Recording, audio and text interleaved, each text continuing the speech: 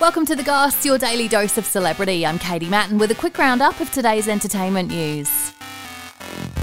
It's Friday, the 13th of October, 2023. The Goss. The Goss. The Goss. The Goss. The Goss. The Goss. Jada Pinkett Smith has revealed that her and husband Will Smith have been living separately for 7 years. She said that by the time they got to 2016, they were exhausted trying to make the relationship work, although she said that they wouldn't be getting a divorce.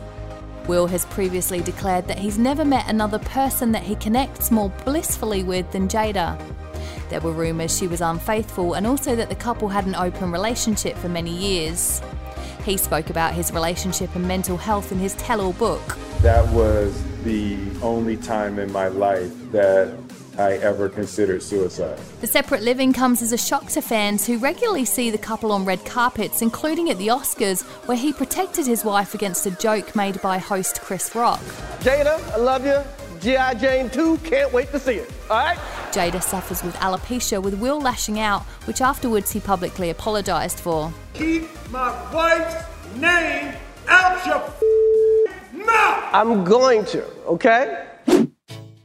Taylor Swift has surprised fans by turning up at the premiere of her new movie. She was not expected to attend the film, which follows her on her Eras World Tour in LA. She wore a blue Oscar de la Renta dress worth $12,000.